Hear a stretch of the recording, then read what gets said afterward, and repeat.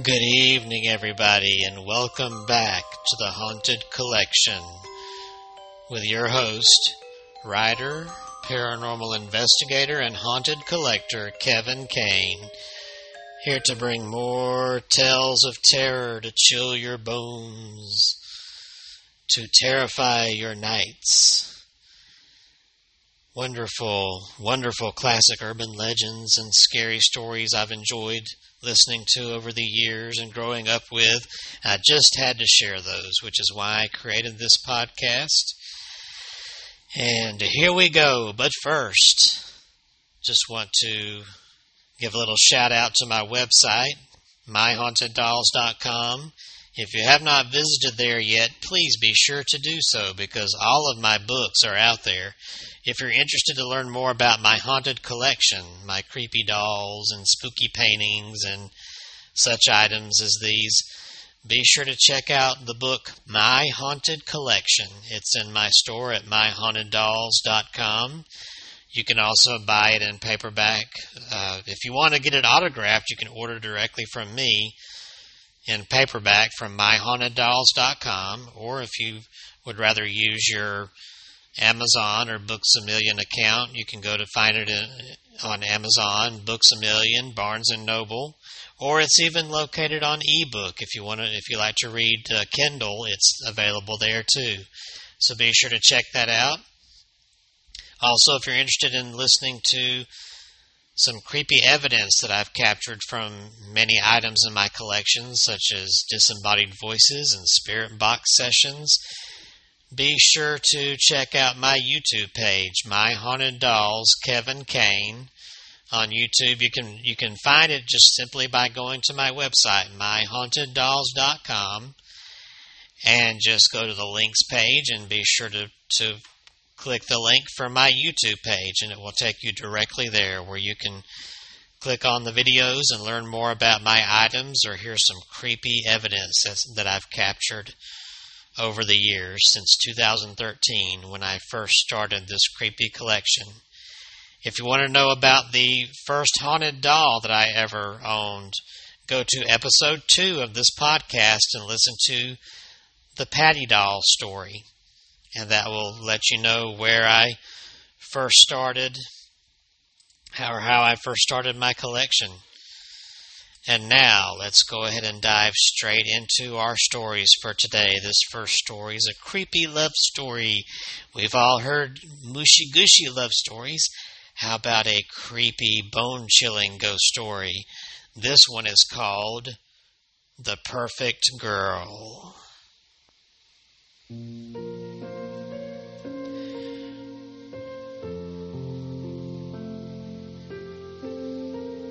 One summer, a girl moved into the house next door. She lived with her mother, and they were quite poor. Her father had abandoned them years ago. She was new in town and found it hard to adjust. Although we both came from different backgrounds, she and I got to be friends.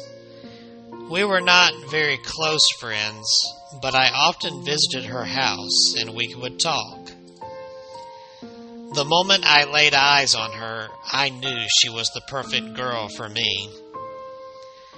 Unfortunately, she didn't feel the same way. She was attracted to boys who were handsome and confident. You know the type, the ones that ride motorcycles, muscles bulging with tattoos across the skin. It was clear that I wasn't her type, so I decided to wait. She didn't have any friends of her own to talk to, so she confided in me. Mostly, she would complain about her life, telling me how her mother hit her, how the girls in her class were mean and excluded her. She also told me about a boy she had a crush on. He was very popular with the girls in school. As she talked about her problems, I just sat there and listened. One day, the girl stopped coming to school. As it turned out, it was because she was being bullied. She told me that one of the popular girls in school had found out she had a crush on her boyfriend. The popular girl and her friends would bully her every time they saw her. She said they even spread vile rumors about her to the other classmates, and they were making her life a living nightmare. I just kept quiet and listened as she vented her problems. Her behavior began to change after she entered junior high school. She stayed out until all hours of the night and began to smoke cigarettes and drink alcohol. I heard rumors that she was doing drugs too. She fell in with a bad crowd and was even arrested by the police one time. Her home life grew even worse, and she would frequently quarrel with her mother in the middle of the night. I could hear it from across the street. All of the girls in school hated her. Someone sprayed graffiti all over her house, calling her horrible names and saying disturbing things about her. Someone even killed her pet cat and stuffed it through her letterbox. What a grotesque deed that was. Eventually, the girl dropped out of school. She became withdrawn and locked herself in her bedroom. She stopped speaking to her mother and went for days and days without leaving her room, weeks even. She rarely came out even to eat. She looked very pale, sickly, and painfully thin. Her mother took to leaving food outside her door. She would only come out when she needed to use the toilet or in the middle of the night when her mother was asleep. Not even to take a shower or change clothes, just only to come out to take care of the necessities. It was a miserable life. I went to see her for the first time in a very long time. She refused to come out to see me, and even though I yelled through the keyhole, she refused to answer. Her mother gave me a bowl of soup to take upstairs to her. I caught a glimpse of her when she opened the door to take the bowl. She was pale, drawn, haggard, and emaciated. She looked like a wet rag that had been wrung out. I went to see her every day. After a while, the girl began talking to me through the door. She told me how she was constantly fighting with her mother, and all of her old friends had forgotten about her by now. She told me how she had fallen in with a bad crowd and went out with them at night, stealing, doing drugs, and getting into trouble. She told me she was caught shoplifting by the police, and she had a criminal record. She told me how her mother tried to help her at first, but when she wouldn't listen, her mother flew into a rage and beat her. Her life had become unbearable. She wanted to die. And she told me she had tried to commit suicide many times by slitting her wrists. Just like the old days, she continued to talk on, and I just listened. Whenever she asked for my opinion, I just shrugged or made some innocuous remark. As time went by, the girl's mood gradually began to brighten. She even decided to come out of her room. It seemed like things were getting better and the future was looking positive. Her mother broke down in tears and thanked me profusely.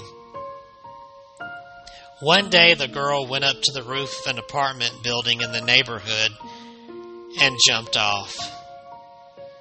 The building wasn't very high, and she landed in the shrubbery. That was probably what saved her life. However, her spinal cord was injured in the fall, and she was paralyzed from the neck down.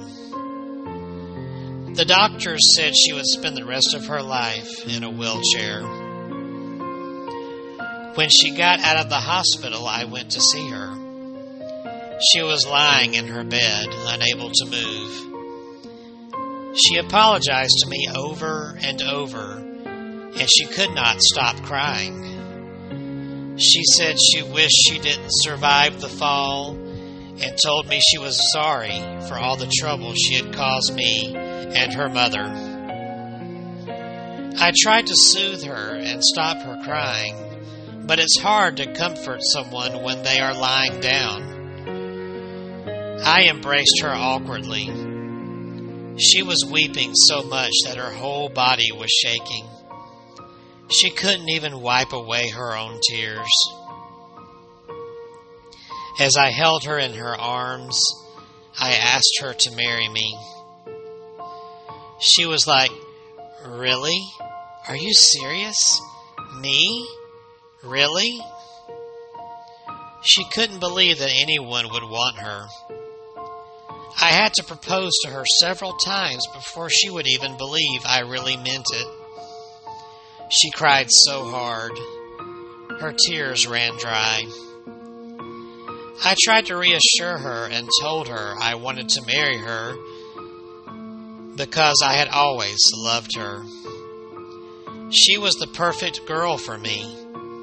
She always had been. Even when she ignored me and didn't return my feelings. Even when she was hanging out with a bad crowd. Even when I had to listen to all her stupid problems.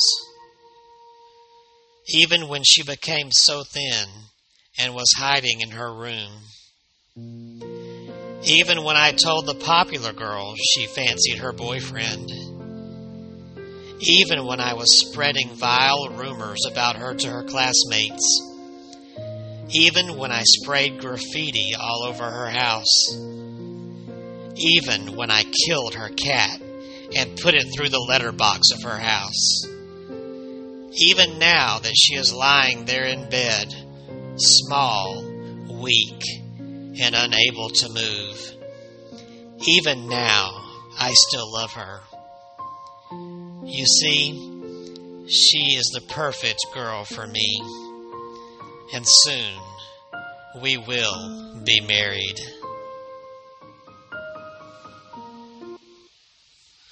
Ooh, that was a good creepy one, let me tell you. If that story doesn't send chills down your spine and through your bones, I don't know what will. Perhaps if that doesn't, then let us take a little trip to a creepy cornfield to the countryside where we have another horror story. Another good story here in the USA, down in the southwest part of the country. We have a nice little chilling tale about one of the most innocent yet creepiest looking things that are used on a daily basis. This story is called Scarecrow.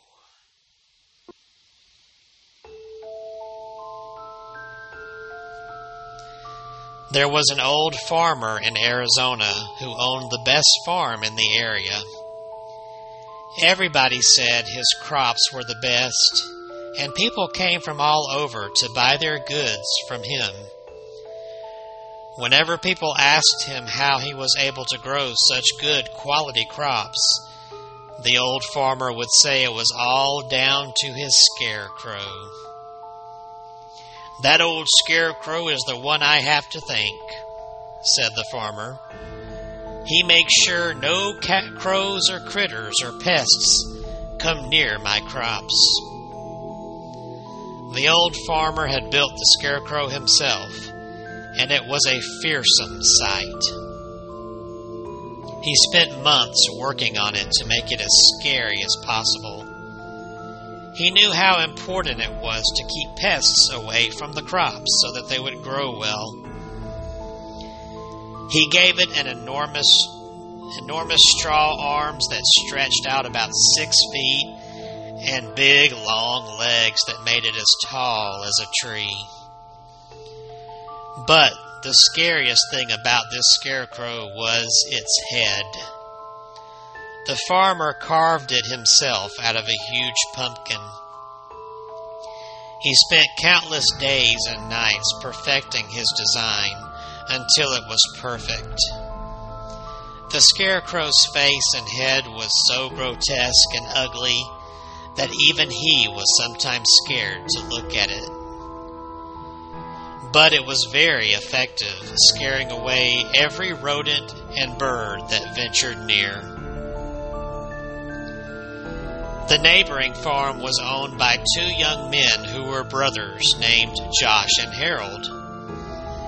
They were lazy and never did much work around the farm, which resulted in their crops being bad.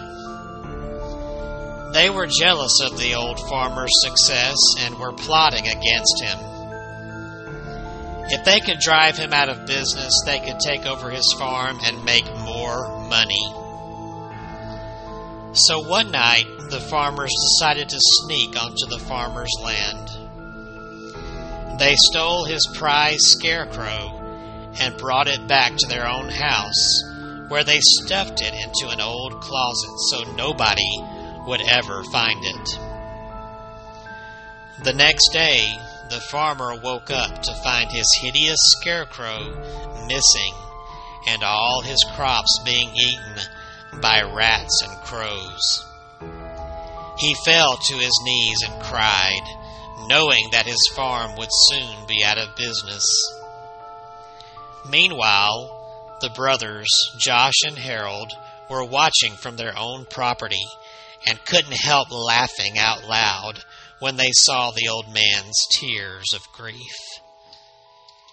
Hearing the laughter, the old farmer came over and asked them if they knew what happened to his scarecrow. The brothers looked him right in the eye and said they had no idea where his precious scarecrow might be. "But you know I'll go out of business and have to sell my farm if I can't find my scarecrow," said the farmer. Josh just laughed in his face and said, "That's just your tough luck, isn't it?" "Sucks to be you," giggled Harold. The old farmer walked slowly back to his house, his head hanging down in defeat and depression. That night, as Josh and Harold had trouble sleeping, not because they felt any remorse, but because they couldn't get the image of the scarecrow's horrible, twisted face out of their minds. They decided they would never be able to sleep as long as that ugly pumpkin head was in their house. So they got up and dragged the scarecrow out of the closet. Harold took a baseball bat and smashed the scarecrow's head to pieces, until all that was left was little bits of pumpkin strewn across the floor. The brothers swept up the pumpkin head pieces and threw them in the trash. Then they went back to bed and finally were soon fast asleep, having put all thoughts of the disgusting scarecrow face out of their heads. Sometime after midnight, Josh and Harold were awoken by the sounds of scratching and clawing at their bedroom door. "Did you forget to put the dog out?" asked Harold sleepily. We don't have a dog," stammered Josh. Suddenly, the bedroom door burst open, and a solitary, long, straw arm snaked in through the opening. Then, A second arm thrashed around, followed by 2 long stick legs. The 2 brothers were frozen in fear and could only look with horror as the headless Scarecrow's body rose up on its long stick legs and its long arms reached out for them in the darkness. Harold felt a cold, sinewy straw claw close around his ankle, and he screamed as loud as he could. He begged his brother Josh to help him, but Josh was already running out of the bedroom. Fleeing in terror, he ran down the hallway, crashed through the front door, and out onto the moonlit road. He ran as fast as his legs could carry him, puffing and panting and screaming at the top of his voice. As he passed his neighbor's house, he saw the old farmer standing at his gate. In the moonlight, he could see the farmer just staring at him with a strange smile on his face. Josh kept running, his bare feet slapping against the rough gravel road. He glanced back over his shoulder and saw something that scared him to his very soul. He saw the Scarecrow running along the road close behind him. It was gaining on him, coming closer and closer. And that wasn't all he saw. He noticed that the Scarecrow had a brand new head, and it looked just like Harold.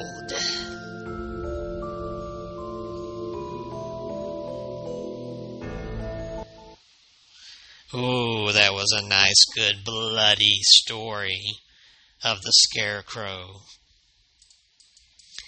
And before we end this, speaking of scary and bloody, why don't we end on a really good, creepy yet positive note by sharing one of my favorite urban legends, really creepy little story that comes out of the East Coast here.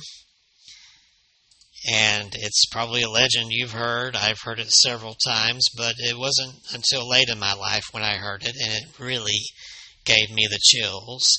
This is the legend out of Clifton, Virginia, the legend of the Bunnyman.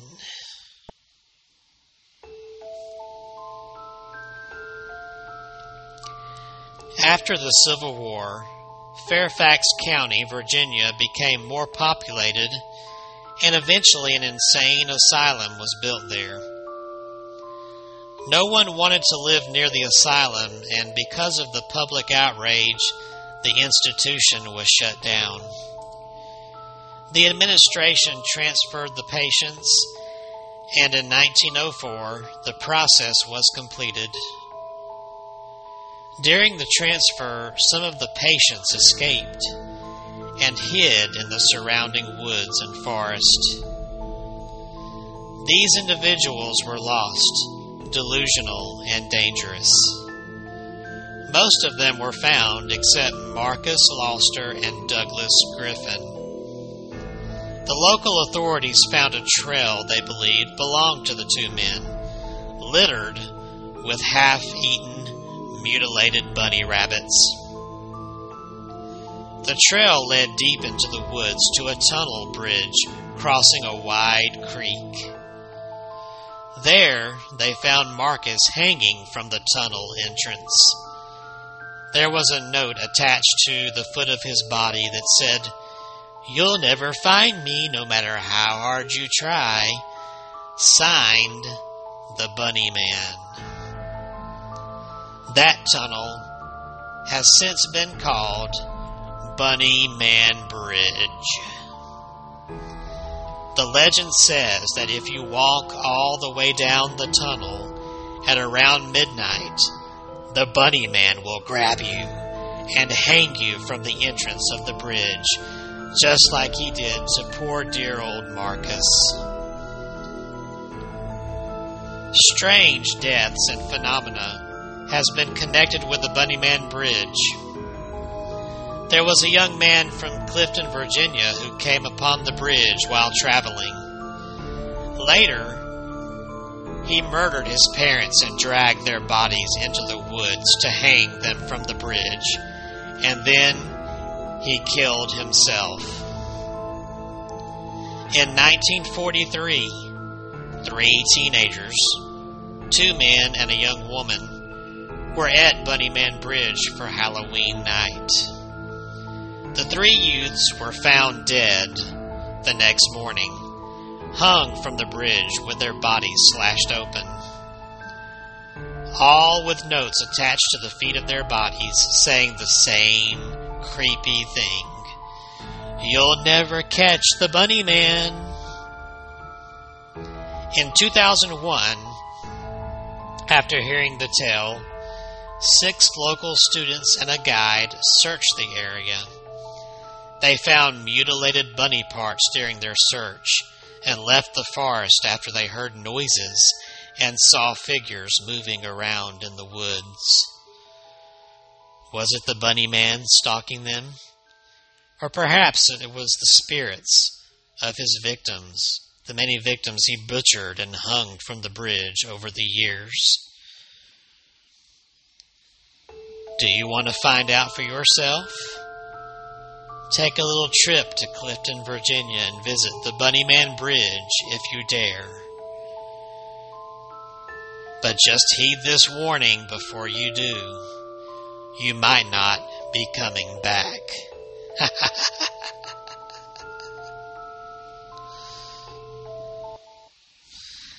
And that was a really creepy legend, one that still gives me the willies to think about. I hope you enjoyed this episode of The Haunted Collection, and be sure to tune back in a couple of weeks. I'll hopefully be back to bring you more chilling tales of terror and creepy urban legends. Don't forget to check out myhauntedDolls.com. Be sure to take a look at our store where you'll find my books, and be sure to go to the links page and follow that link to my YouTube page for nice, chilling, real, creepy videos. Until next time, watch out for scarecrows, creepy stalking lovers, and horrifying bunnymen. Keep those doors and windows locked, but by all means, have a happy haunting.